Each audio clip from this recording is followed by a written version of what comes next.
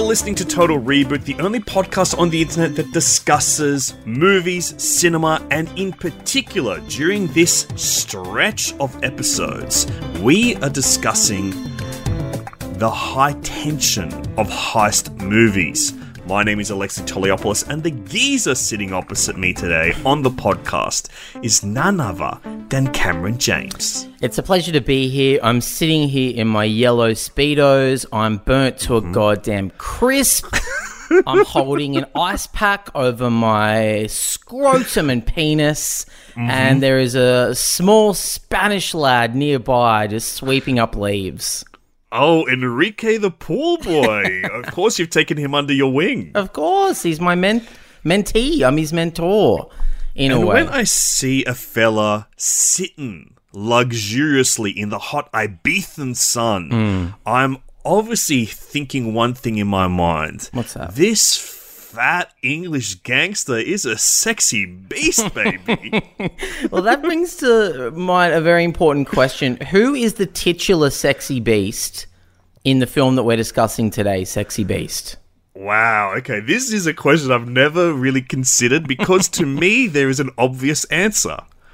Okay. This is a movie that I've adored my whole life, Cam, Sexy Beast. I've seen it a few times, almost every single time with my mother. My mother loves this movie. She showed it to me. I rewatched it this week with my mother, and it's safe for me to say that we both consider Ray Winston to be the sexy beast. I think my mum even showed me this movie because she thinks Ray Winston's hot. He is pretty hot.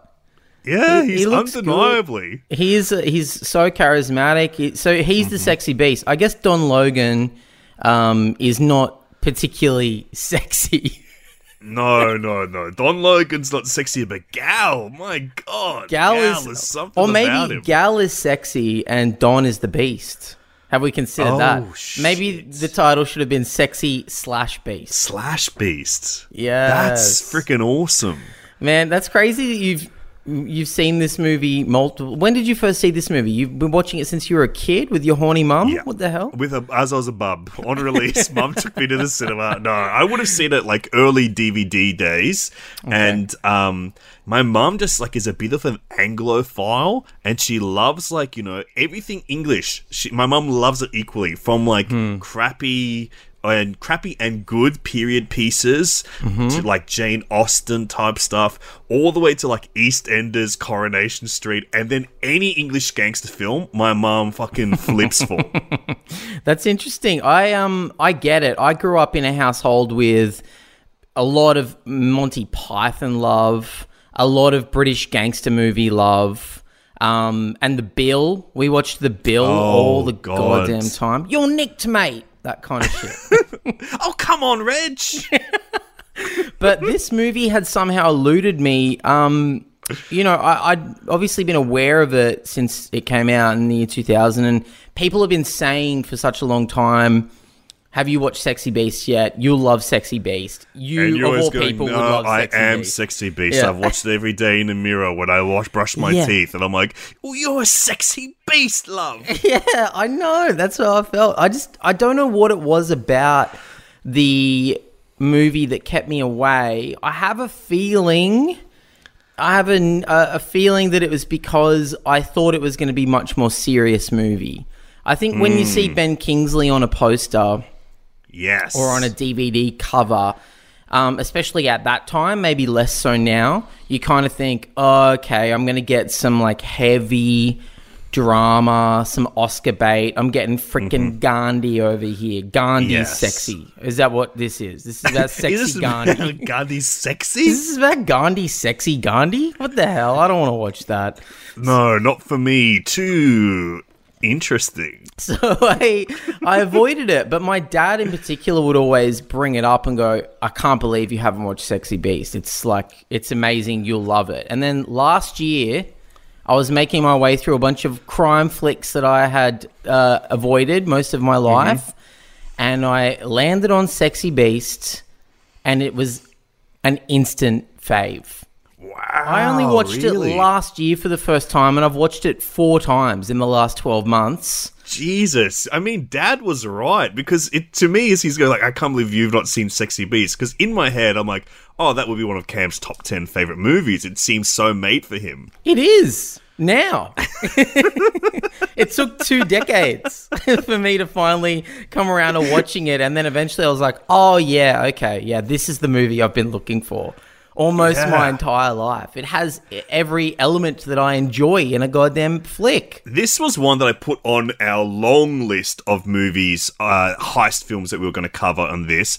And it was one I didn't really think would make the final cut, but when you put it on your shortlist, the ones that you wanted to put through, it really resonated with me because it is such an interesting remix almost of what we consider to be heist movies, where, you know, when we think of heist movies, the first things that we think of, it's the plan for the heist and the heist itself. But then there's so many other tropes that are key to those movies, you know, whether it be like, you know, the person coming out of prison at the start and trying to go straight. They're a jailbird, but they only know the life of crime. But one of the key things that we always talk about when we talk about heist movies and crime movies very often as well is that idea of one last job. Someone coming out of retirement to do one last job. And this is such an interesting film that goes, that is the trope we're focusing on, and we are completely deconstructing the heist film from the perspective of one last job. Yeah, it's almost like 50 minutes of this 90-minute movie is a guy being convinced to come back for one last job. And then there's like 10 minutes of the job, maximum. And then there's 20 minutes of, oh, God, I can't believe I did that job. Oh, my God, I'm going to get in trouble. The guy's going to yell at me. They're going to find out that I did something bad. I'm going to get killed. It's like this bizarre existential... It kind of has always reminded me of those existential plays that we had to study in high school, like Waiting like for a Godot. Beckett, kind of. Waiting for Godot or No Exit or something like that, where it's kind of almost about the limbo and the dread of like the sins that you've done in your life and kind of reckoning with them or dealing with them or trying to run from them. Yeah, that's such an interesting point. I think I'd never considered Beckett of all of this before, but it is so freaking Samuel Beckett, this movie, but just evolved beyond like the trappings of a minimal stage play to being something that fuses cinematic gangster tropes and heist tropes with like really interesting dreamy surrealism kind of playing throughout it rather than like stage surrealism. Totally. And I feel like that surrealism is probably the reason why this movie lives on a bit. I mean, the performances, particularly the award nominated performances in this film will have probably cemented its legacy, but the surrealism for me is what keeps it a step above its contemporaries. You know, what makes it quite distinct. Yes, and why I'll prefer to watch this over Layer Cake or something like that, you know. Yeah, exactly. Like, yeah, it's very interesting. It just holds itself apart from the other geezer flicks like Layer Cake, the Bob Hoskins ones like Long Good Friday and Mona Lisa, and then even like, you know, Italian Job and stuff. It really sets itself apart from all of those by just having some different kind of areas of focus. I mean, it's safe to say we both love this movie. Why don't we dive in to the cooling waters of our chlorinated pool of Sexy Beast? What's the worst thing that can happen? What's the worst scenario? He's gonna come here, ask me, I'm gonna say no. Do the job. No, Don. Yes. No. Yes. No. Yes. I can't. You can. I can't. Don't do this. Do what? What am I doing? This. This what? I know a bloke who knows a bloke who knows a bloke. Now, you know this bloke. Do I? This is a bloke you know. Wants me to put a team together. 8 men. Strong. Good boys. Gotta be good boys. Look, Don. Look, dumb. It's like this. Like what? I'd be useless.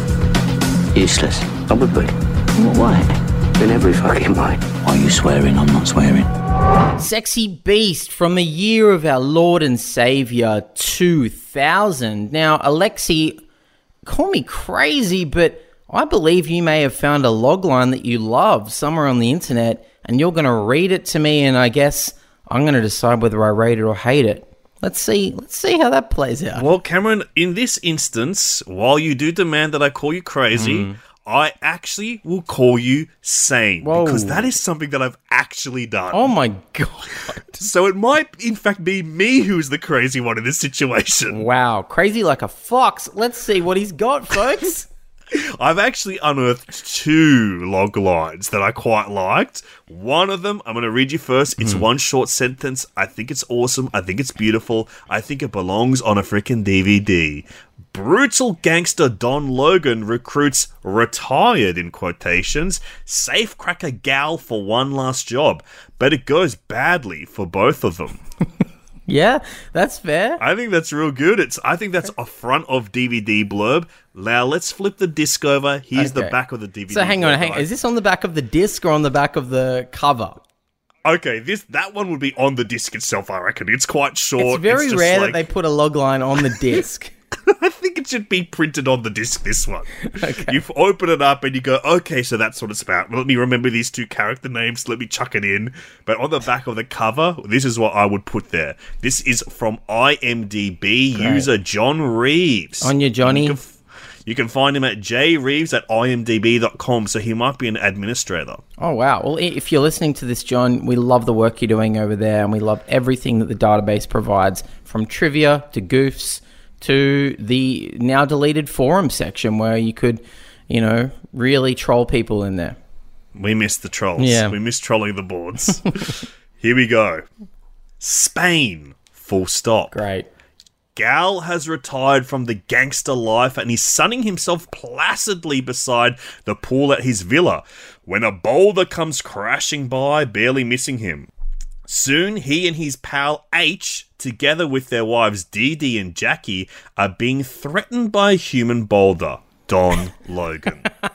Logan wants Gal for a high-stakes vault break-in in London, masterminded by the cool and suave Teddy Bass, and he will not take no for an answer.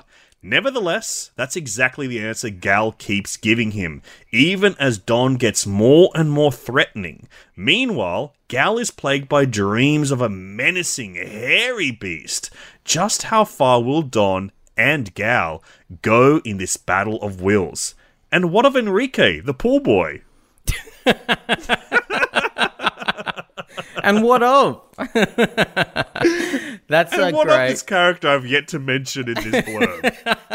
I love Human Boulder. I think that's the most on the nose way to describe Don Logan. I mean, yes, this movie is rife with symbolism. It's like in a way that I think if it was a slightly less accomplished filmmaker, it would annoy me how much symbolism is in this movie. But because it's masterfully done, masterfully acted, and shot, looks amazing, I love it. I love that the fact that this boulder at the beginning, this incredibly surreal image, is, of course, a metaphor for the impending doom of Don Logan coming. I love that the flames in his barbecue even try to attack him when he's cooking sausages for H. I love all of that shit. It's like the world is telling him, the universe is telling him, you're in trouble. Watch out. There's something coming. And I also love that the symbol of the boulder is then literalized in the end of the movie by tying up all the loose ends. No spoilers. I just think it's fucking sensational. Good lord, Cameron is attracted to the sexy beast, it would appear. Yes, I'm attracted to the human boulder. And this is something I'm really interested in now, because I didn't know you had not seen this movie before, but now I also am putting this together.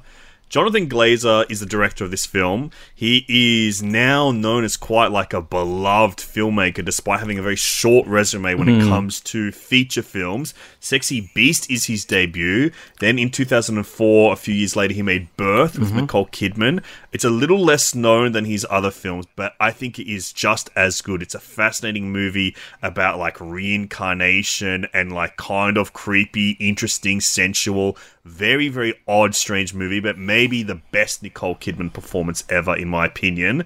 And then in 2013, he makes kind of like a new iconic classic in the science fiction genre, which is Under the Skin, starring Scarlett Johansson as a freaking sexy beastie alien that pops down to Earth to muck some shit up. Yeah. I know that you've not seen either of those movies, right? I've seen Birth.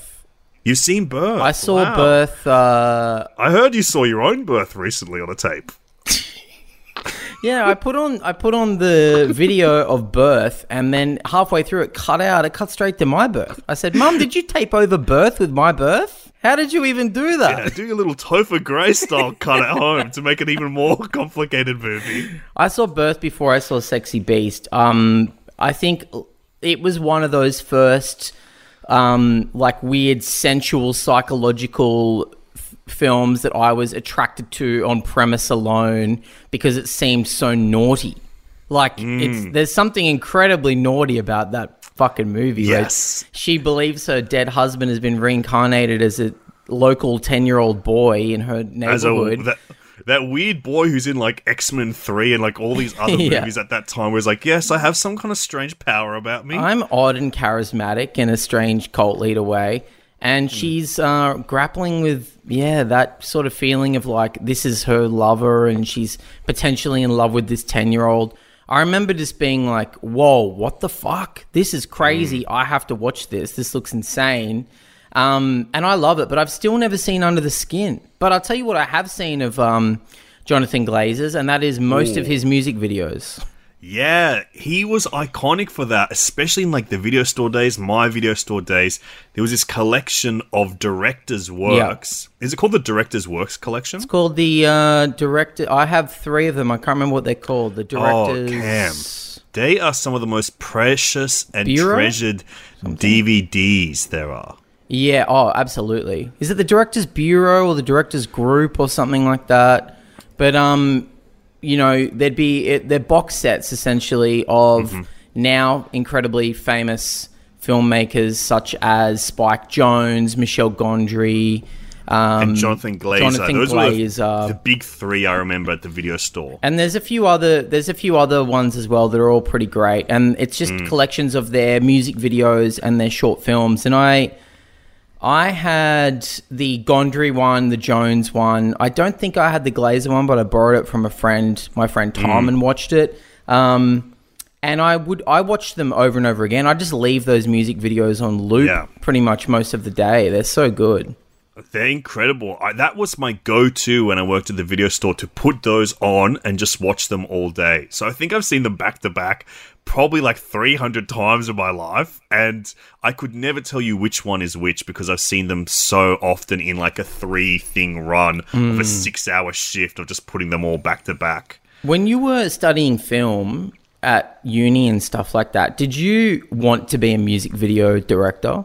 You know, I think everyone does, because it's just like... It seems cool. So many cool directors of our era. Yeah. They're freaking cool. Oh, like and that's Fincher. What they did. I forgot there's Fincher as well. And Fincher, of course. Is there Anton Corbijn one? There's a Corbijn one. That's right. Yeah. Yeah. Yeah. Okay, I was obsessed with Corbijn at that time. Yeah, we freaking love Corbijn, dudes. Yeah.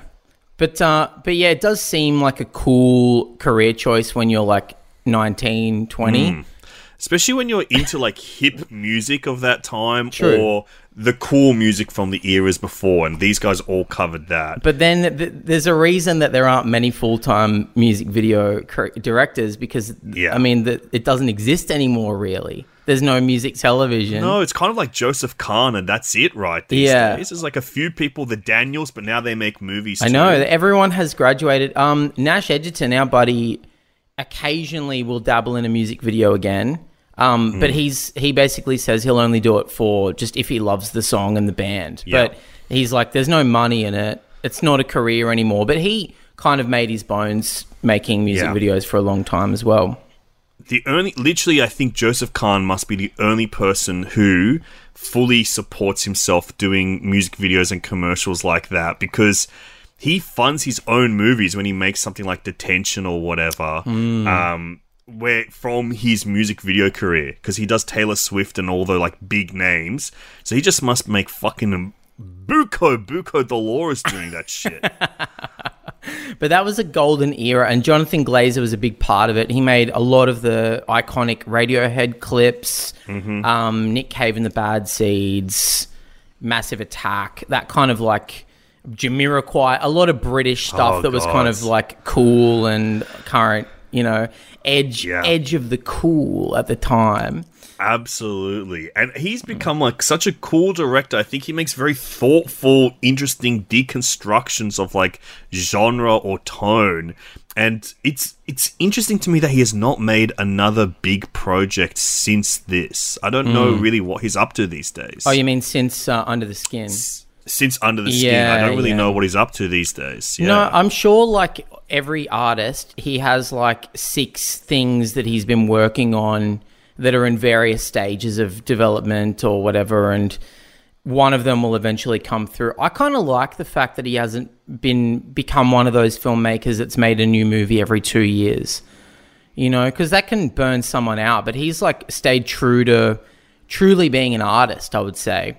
And like every film he makes as if it's his last film, including the one that we're talking about today. I feel like this movie is so stuffed with ideas and with aesthetic that it could honestly, like I said before, it could be overwhelming or shit if he was any less talented, because there's a lot going on in this movie, like aesthetic choices and themes and symbolism and whatnot. But I feel like he did that because there must have been a part of him that thought, this might be my only movie, so I'm going to put everything I want into it. I'm going to put a big fucking rabbit alongside some Cockney gangsters in Spain where the camera never stops moving. And it's so interesting because this movie's coming out when we have that kind of new wave of Brit gangster films, of geezer films headed by Guy Ritchie and stuff like that. And they feature people like Ray Winston in them. And I think what he does is so clever, and why we don't feel overwhelmed by like the deluge of like surrealism and interesting interesting choices. This movie is interesting at all points, is because it is grounded in the genre of heist movies, of Brit gangster films, of geezer films, and it's grounded by 2 very, very strong performances that play to the archetypes of those genres. We've got Gal, played by Ray Winston, who is a retired criminal, and we understand the imagery of that so well, of like someone who was somehow able to get out and has, you know, the life of crime is such an interesting cycle as it plays through cinema where you can't break out of it. And this is someone that has, for a certain period of time, has successfully broken out of it and is enjoying his retirement. And the way that having Ray Winston play this character, who is just, for me, one of my very, very favorite actors that we usually see in supporting roles, but when he's given something like meaty like this, it plays so well into like his essence. He's got this powerful essence, this magnetic presence that is built for geezer films like nobody else. There's something about him that brings like this full theatrical gravitas to these rough blokes, and then this grandeur while never really breaking from that like bloody East Ender vibe. Yeah, it's I think what he brings and why he's perfect for the role of Gal is there is a real fucking like sensitivity at the core of the guy. I think I read that he was offered his choice of the roles of either Gal or Don. When Jonathan Glazer approached him, he said, do you want to play one of these 2 leads? And I think Jonathan was pushing more towards, you should play Don.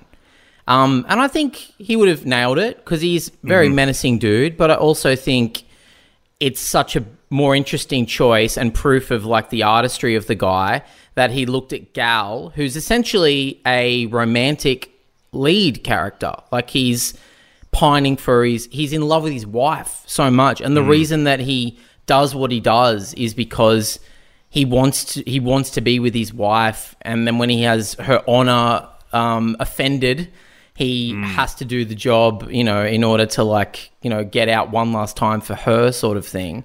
I think it's incredibly sweet. Like, he has like a real emotion in his eyes that you rarely get to see when he just plays tough guys. Absolutely. Like, it's so about like the hidden, broken down tenderness behind him. And I think of this movie really as, we're talking about this is all about that one last job trope. And I feel like this is channeling the one last job, the idea of retirement, as caging a beast. And with him being like caged up, he's gone to retirement. He's wanted to disappear. He's wanted to access his tenderness. He's wanted to access his softness, and he's been living in this softness for most of the time that he's in Ibiza or wherever they are in Spain.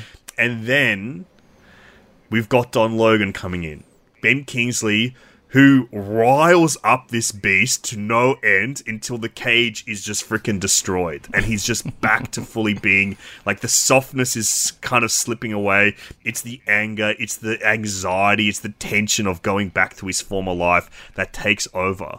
I can't really imagine him playing Don. I mean, I can, but I think it's a different movie in that way. Because if Ray Winston is playing Don, it's just a menacing tough guy who moves into his friend's house for a couple of days and kind of harangues him into doing a job. But I think the fact that Ben Kingsley is maybe not known for playing tough guys at this point, and he's not a big guy, but he brings with him a certain intensity and a certain almost robotic or alien-like mannerism that it makes the character even scarier, because you kind of like, is this guy even human? What is this guy? He doesn't speak the language of anyone else in this movie. He looks like he's not listening to anybody at any point. That's it. He's totally never listens to anyone. And that's really confronting to kind of go, everyone's talking to him, but he's not listening. He's looking around and like, he's staring straight through them. He's not human. It's a really good choice to have Ben Kingsley play this role. I mean, it changed his career, I would say. Like, it kind of made us view him differently, right? It's a mind bender to have to, like, I can't even imagine existing in like 1999, 2000, seeing this movie, what it would be like, because Ben Kingsley, he's a great actor, but you associate him with a completely different field of filmmaking, completely different type of characterization. He's obviously best known for playing Gandhi. He wins an Oscar very early on in his career, defines his career a lot, that film.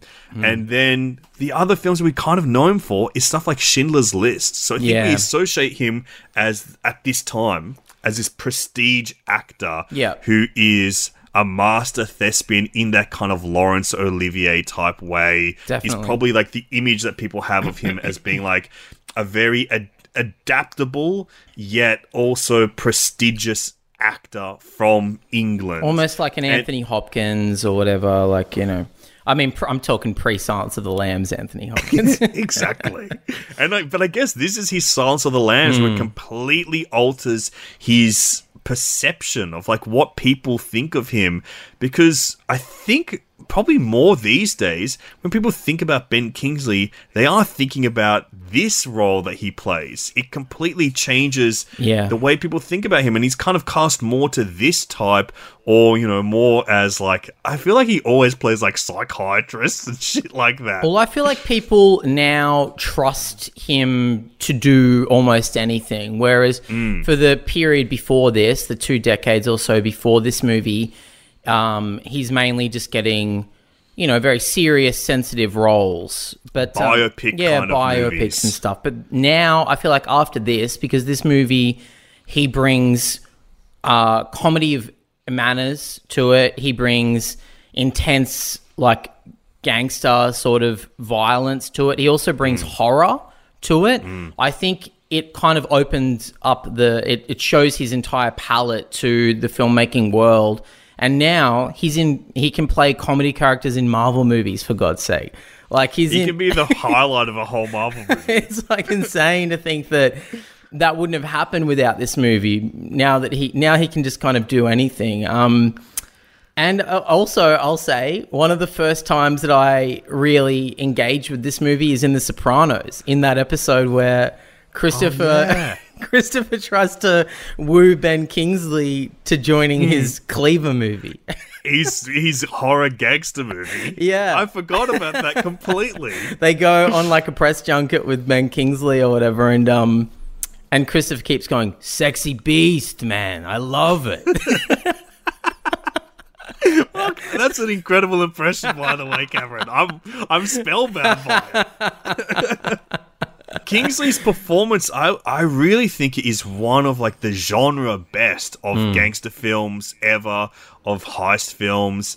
I really, it's just so fascinating because, like you said, he's this alien. Yeah. And every choice that he makes is like fueled by hatred, and I don't know if it's hatred of himself or if it's hatred of everyone else around him, hatred of being trapped in this life or whatever, or if he even considers those things. But the thing that I really stood out to me this time were like his moments alone were so interesting. And there's a moment alone where he's like pissing in the toilet, and then he just turns to start pissing on the floor for a bit for no reason, and then just starts pissing normally again. And I was like, what the fuck is wrong with this guy? Even when he's by himself, he's taking something out on someone else.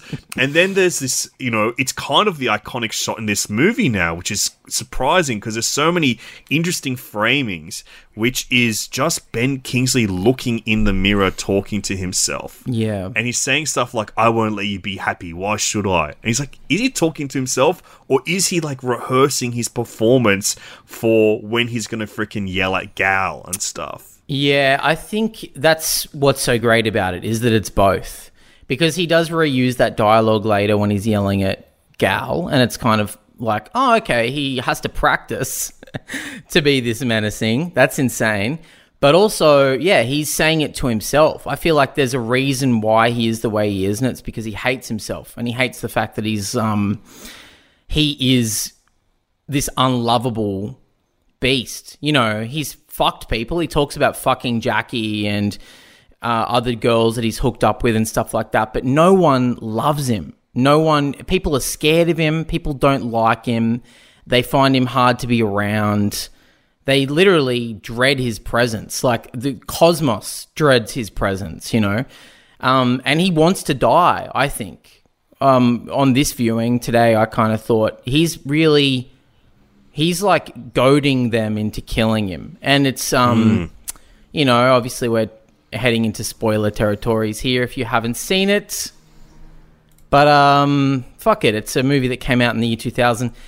When he does die halfway through the movie, or just after halfway through the movie, it's I love the way that's handled, that it's kind of it's a brief moment in time. It's maybe like a minute-long sequence, but it's revealed in like 5-second chunks that last over the next half hour. I think that's amazing, the way they handle that movie, the way that part in the movie, sorry. And it had been a while since I'd seen it, and that totally surprised me again, how it's handled. And, like, it kind of left me questioning, because it is obvious that someone has done him in. Yeah. Like, when Gal relents and does the job, it feels so clear that the choice is motivated by he needs to be in retirement, and the only way he can do it is by doing this job. And you have that feeling of, like, he's fucking killed this guy. Yeah. Or someone in their group of friends has killed this guy, and he has to go and do this job to try and regain any kind of semblance of his life that he's enjoyed for the last X amount of years. And I think with it playing out that way, where we come back to it and we revealed in dribs and drabs what happens, is so fascinating and so powerful, and such an interesting deconstruction of like the motivations that we have so much in these gangster films and in these heist films. I think it is just like a perfectly structured movie because it is so imaginatively structured. Oh yeah, totally. And if you consider as well, from that point, and there's maybe half an hour left in the movie at this point, that that half hour is the heist portion of this heist movie.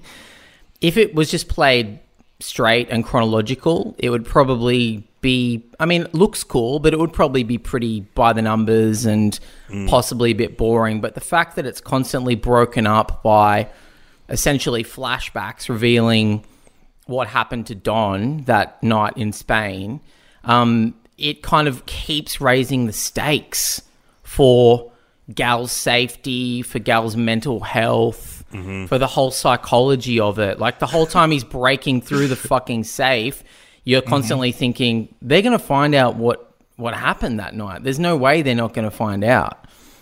And I think it's just so interesting to think of this as a mental health movie. It is. I really think it is.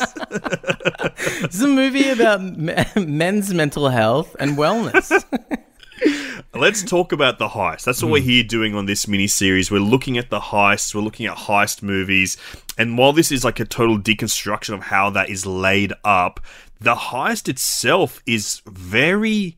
It's like a classical take on a heist film, in that I think it really does pay homage to one of the greats, the 1950s in France, Jules Dassin's Rififi, which is iconic heist movie, best known for having this long half-hour heist sequence that is delivered silently, without music, without dialogue, just focused on the plan.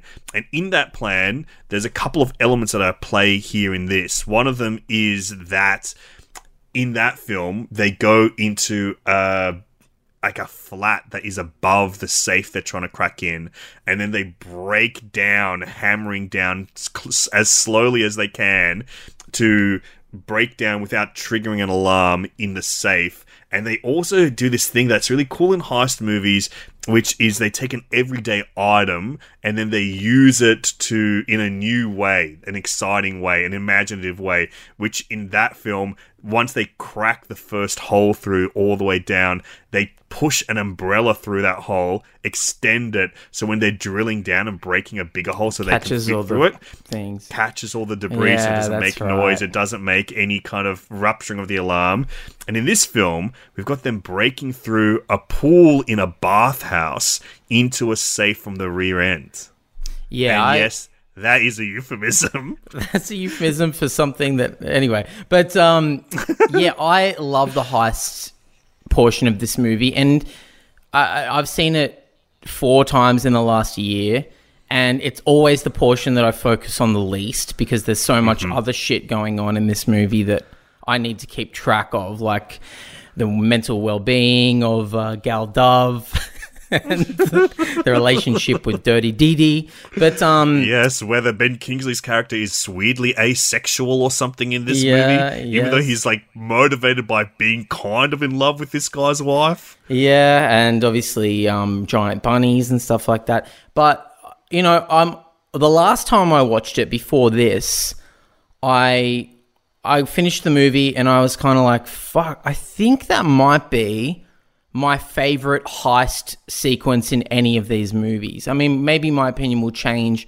over the course of this miniseries, but the fact that it's underwater and it's in this tiny little, it starts in this gross little steam bathhouse, and it's all these like chubby British hard men in Speedos. All these guys that look like they play darts professionally trying to get through this case. In Speedos with like scuba tanks on, underwater, drilling through a wall and rifling through like safety deposit boxes.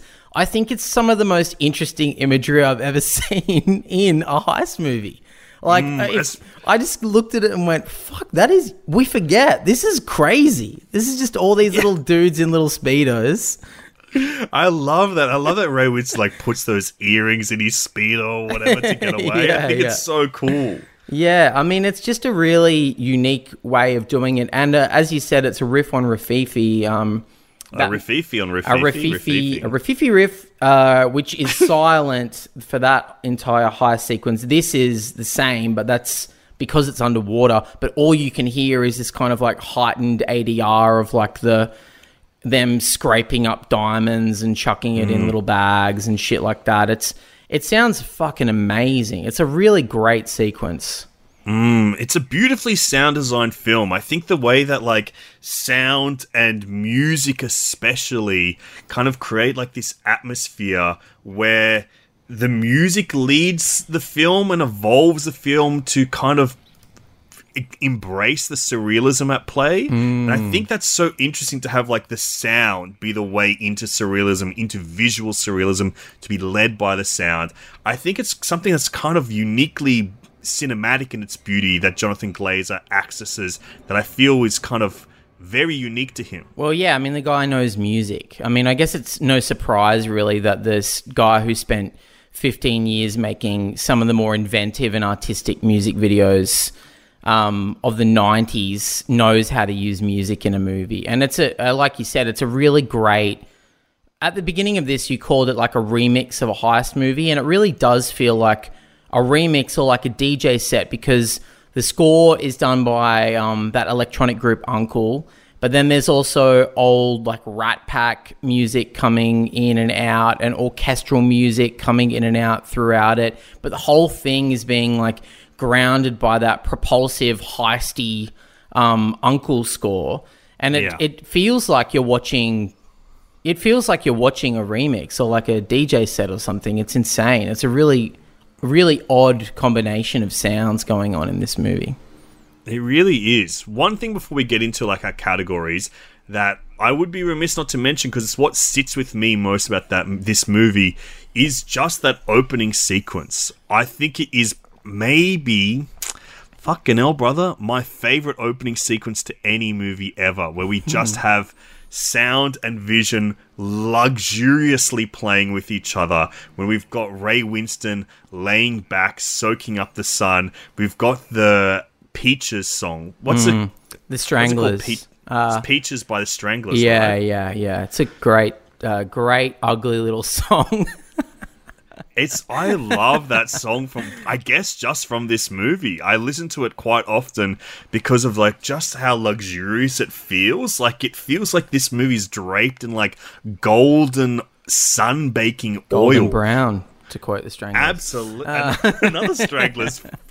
But just the way that like we've got this slow opening and you just kind of get this full sense of who Ray Winston's character is. He is this big fat pink expat living somewhere else where he doesn't necessarily belong, and just getting fucking cooked and baked like a little rasher of bacon. It's so great. Also, his monologue, it like starts as VO, but then it becomes in scene sort of dialogue. I love that. It's something I didn't really notice. It sort of starts in his head, and then halfway through it, he starts saying the words as well, and it's just bullshit. Like, it's just him going, fucking hell, I'm hot.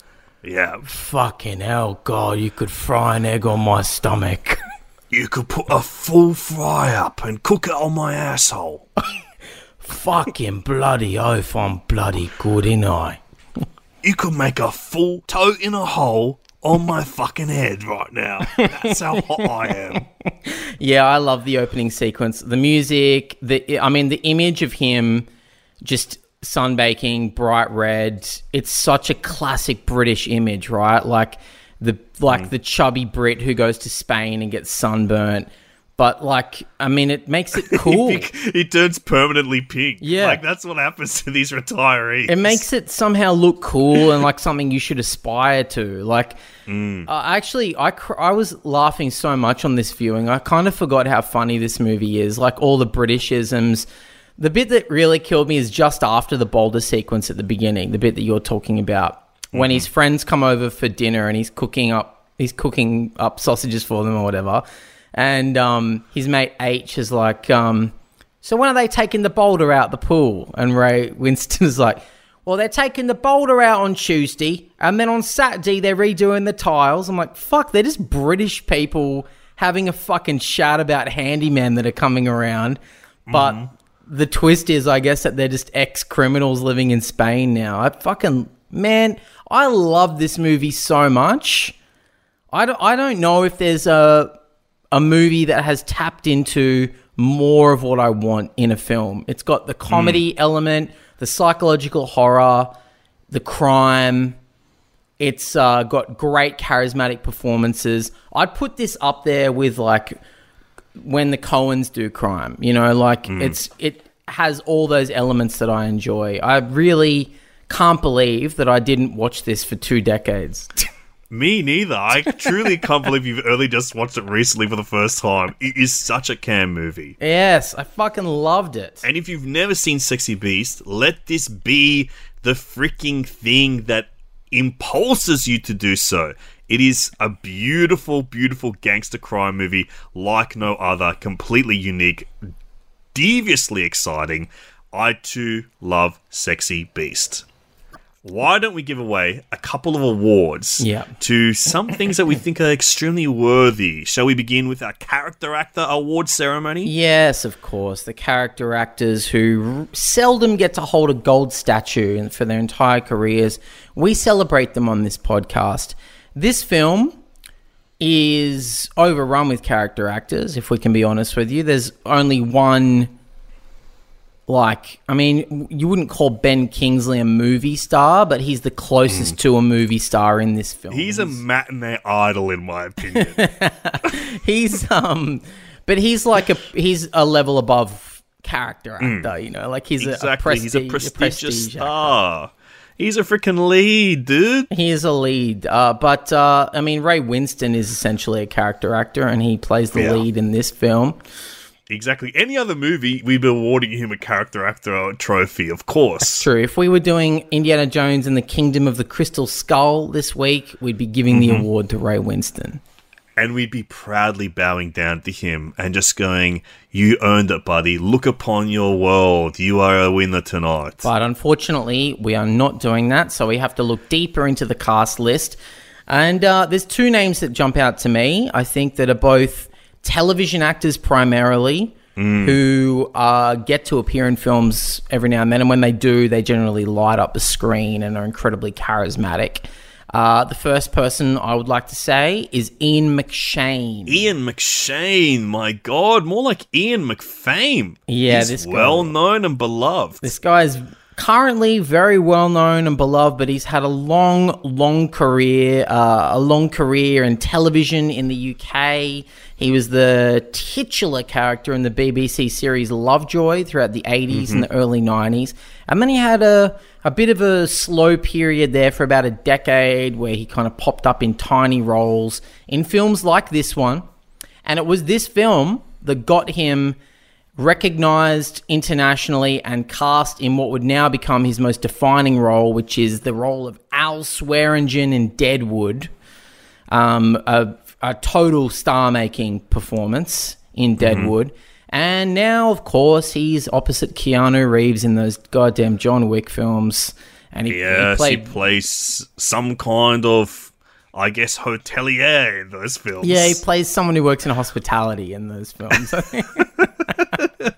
But he's great in everything, and all of his charisma is on display in this film. I think his face, I just love to watch his fucking face, man. He's got one of those goddamn mugs that you just can't believe you get to look at. It's amazing. He is amazing. I love looking at his fucking face in this movie. When he's getting freaking fucked, I love it so much. I love that that's a part of this movie. It feels ballsy for a British gangster film to have probably a pansexual or bisexual lead, or not lead, but main supporting character in this way, who's a tough guy.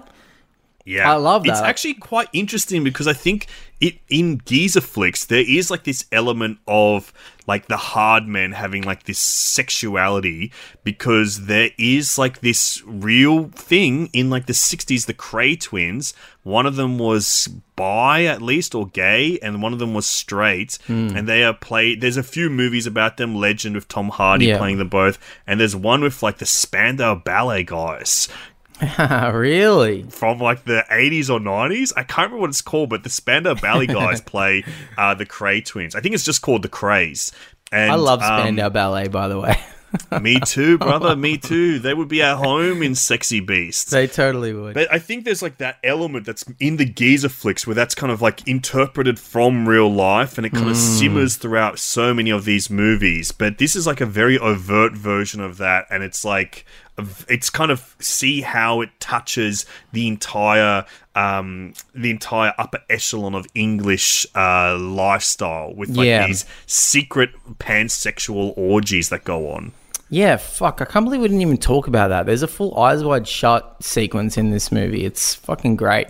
But yeah, Ian McShane is amazing, and I think he'll continue to be amazing in film and television till the very end. The next award we would like to give out for character actor goes to Amanda Redman, who plays Dee Dee Dove, Gal's wife and former pornographic actress, aka Dirty Dee Dee. God, she is so fucking good in this movie. It's such a sick performance, and I think her and Ray Winston have like this really believable, loving relationship that is just hounded from the outside. Yeah, I just love it. It's so believable. It's so romantic, the two of them. There's a moment in this movie, and it's kind of almost a bit of silent acting from Amanda, where Don Logan is like loudly talking about how Gal could do better than her. He's kind of going like, I can't believe you settled for Dirty Dee Dee. You could have had any woman in the world. You were a hunk and you got her. She's disgusting, blah, blah, blah. And he's talking about how she used to make pornos and a bunch of guys in London still all jack off to her pornos together and shit like that. And throughout that monologue, it cuts back to Amanda Redman in bed, overhearing it, just kind of silently reacting with, like, you can just see heartbreak on her face and in her eyes, and it's like magical. Honestly, she's incredible. She'd had a big career in television before this, and would continue and afterwards to continue to have a huge career in television and theater. But she's like, she's amazing, and anytime she pops up in something, I'm always pretty stoked. Yeah, around this time, she was in that big show At Home with the Braithwaites, which was a very, like, interesting kind of comedy drama from England. And then she was in this series that I remember watching quite a bit called New Tricks, which is, like, all these old, like, kind of coppers that she is the leader of. Yeah, New Tricks. Fuck, I forgot about that.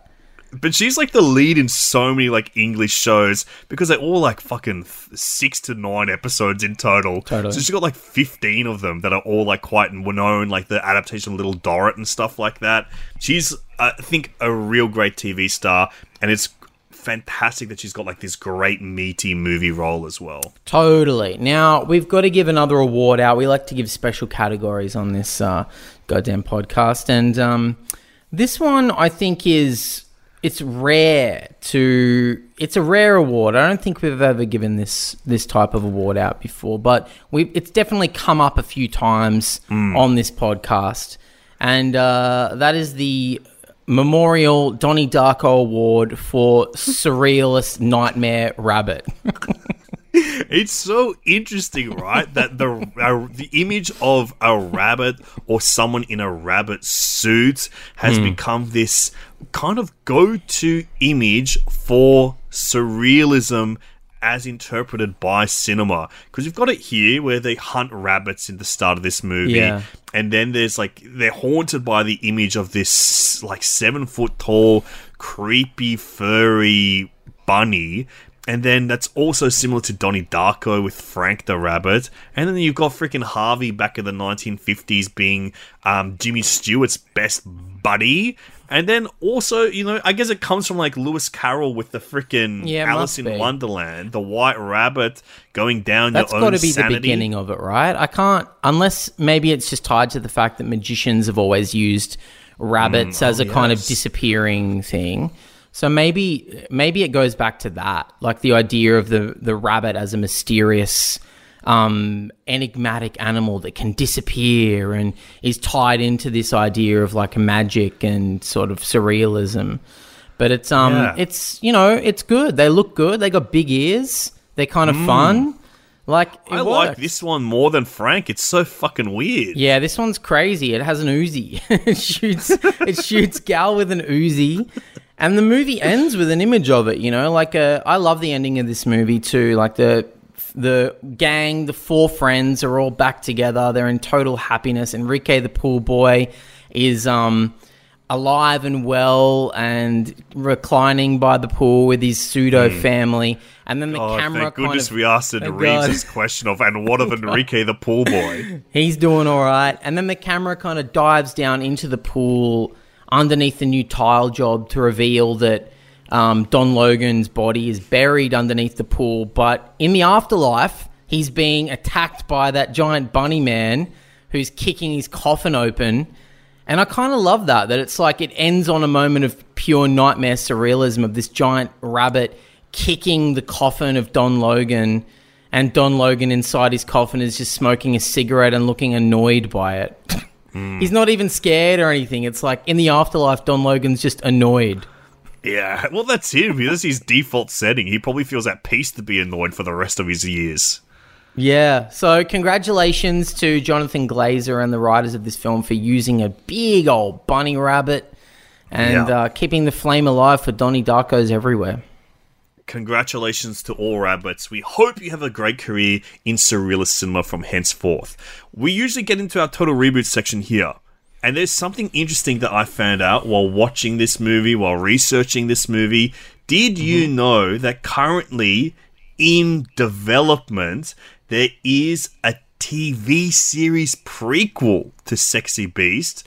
A prequel television series based on the film was in development at Paramount Network, which is being produced by Paramount Television Studios and Anonymous Content. However, the series was scrapped by Paramount, but on February 15, 2022, Viacom CBS Networks UK and Australia announced that the series was revived for Paramount Plus, but will instead be produced by Chapter One and Paramount International Networks. I remember reading about that like 3 or 4 years ago, that there was a Sexy Beast series coming. I didn't realize it was prequel. You know what? I don't want it. Because what's a prequel series? It's just any old crime story at this point. It's just Gal is a criminal and he's trying to get out, right? That's like almost every crime film and story ever. And then I don't want to know more about Don fucking Logan. He's perfect the way he is. And this whole movie is about uncaging the beast. It's about the retirement. It's about the one last job. I don't want to see the first 15 jobs or whatever. It doesn't interest me whatsoever. Unless there was a real cool way to spin it, like they do the first job or something, like Gal getting sucked into the world, and we know that it's gonna, and we skip the whole middle chapter, you know? Yeah. I gotta do one first job. Yeah. You're trying to tell me that I have to do one first job? Unless they do it like Wet Hot American Summer, where they use the exact same cast, but they're playing younger. They're playing 10 years younger. That's how you do it, I reckon. Well, it's Ray Winston now, however old he is now, and he's like, I'm fucking 23, innit? I'm 23. It's like the Many Saints of Newark goes, Oi, Dee, why don't you get off that freaking porno set and come hang out with me and Ibiza? Come be my girlfriend. And Don Logan's got hair and stuff, and like, yeah, if they do it like lace front. Yeah, if they get David Wayne and Michael Showalter to direct it and write it, then yeah, okay, I'll watch. But I'll subscribe to Paramount Plus. You've got me. To Paramount Plus. But yeah, no, I don't think I need that. You know what I mean? This is what it is. This exists as its own thing, and it doesn't need any further development. Because I remember reading, like, everyone always wants to make sequels or prequels to things. Nowadays, it's become a bit of a trend to do, like, the 20 years later sequel. They very rarely are good, you know? Like, I think T2 Trainspotting was as good as it could have been, and I don't know if anything else can really touch like the original. I don't think anything can come close. So what's the point? This movie's interesting because of its unique screenplay. It's got a unique director. It's got an interesting cast.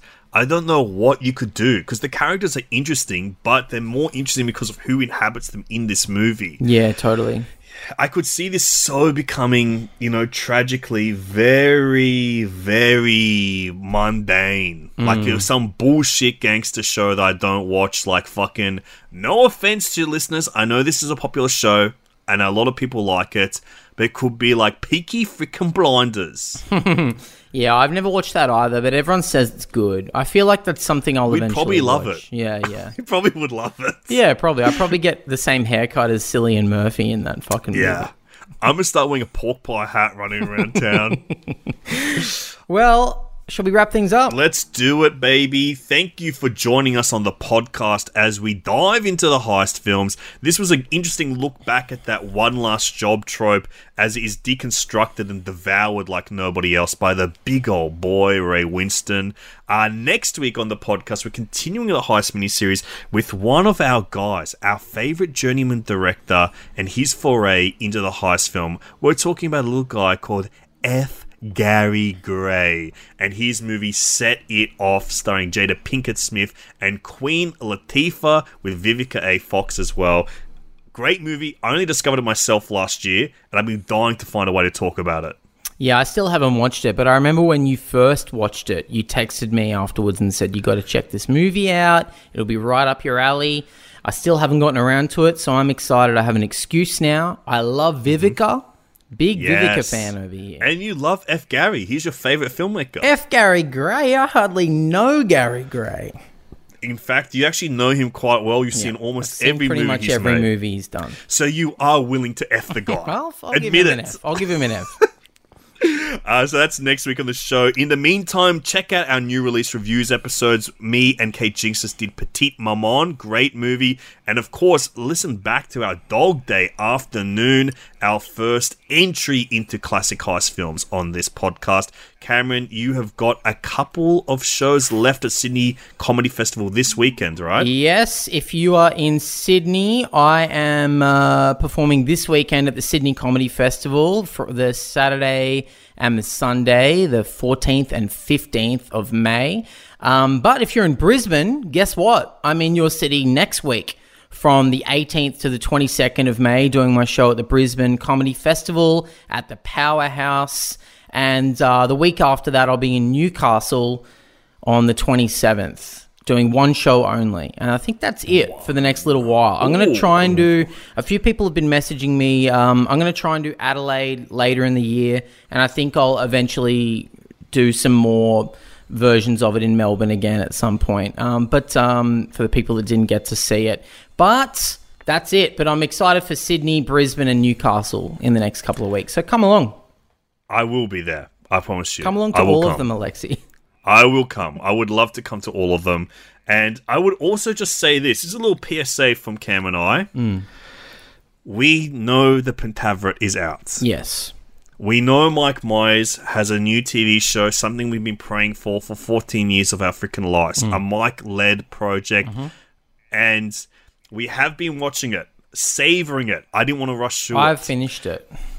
I've got one ep to go. I will admit I rushed through it, but I was really, really enjoying every single second of it. That's why I couldn't stop.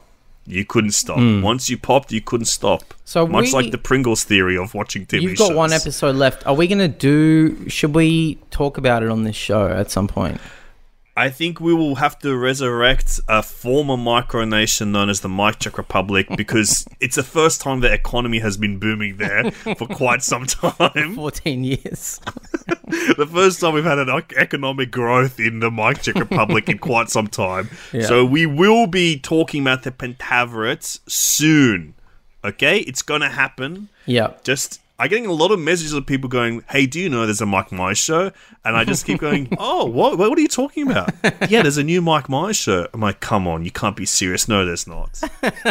There can't be. No, the guy's been in retirement for 14 years. You're telling me he's come out of retirement? For one last job? And this is how I found out, some random DM. Yeah, we've known about the Pentaveret for years, actually, since, before it even went into production.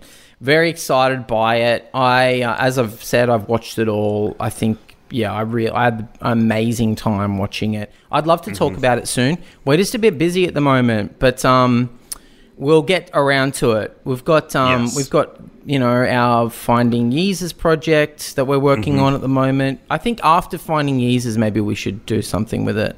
We should savor it. That's it. Yeah. That's my thing. I don't want to rush out, declare, that, the My Czech Republic is one of the richest nations in the world. We got to savor it. We got to, it's very, very, very, very rarely do these things come through. But 2022, it's a big year for Mike. He's got a David O. Russell picture with Robert De Niro coming out as well this year. Can't fucking believe it. Oh man, that's so exciting. Good on him. My God, we might be able to let people have more than 3 children in these parts these days. All right, that is it from us, right? Yeah. Oh, subscribe check to our out the Patreon if you want more. Fucking hell, all that $5 stuff. a month, patreon.com/total reboot. You get extra podcasts, you get extra access to a special secret group on Facebook, and also you get Alexi and I coming around to your house every now and then. We go through your DVD collection. Yeah, we rate your DVD collection. We rate your DVDs from 1 to 10. And also, we've had some great episodes in there recently. We did a What Have You Watched very regularly, which has been so fun, where we talked about the Ghostbusters Afterlife movie, which I will promise you I'll never ever watch in my life. And we also did a couple of extra runs on the Millennium Mindfuck saga over there with the 13th Floor in Simone. So there's always some fun shit in the Patreon. Yeah. In the meantime, please sit back, relax, oil up your bodies with some sort of shiny coconut oil or extra virgin olive oil and bake. I reckon it's Evo. I reckon he's using Evo. Yeah. Man, dude. Spray yourself down with some Pam and then absolutely roast yourself silly in the sun. And don't forget to get a freaking ice cold satchel to put on your own little satchel, brother.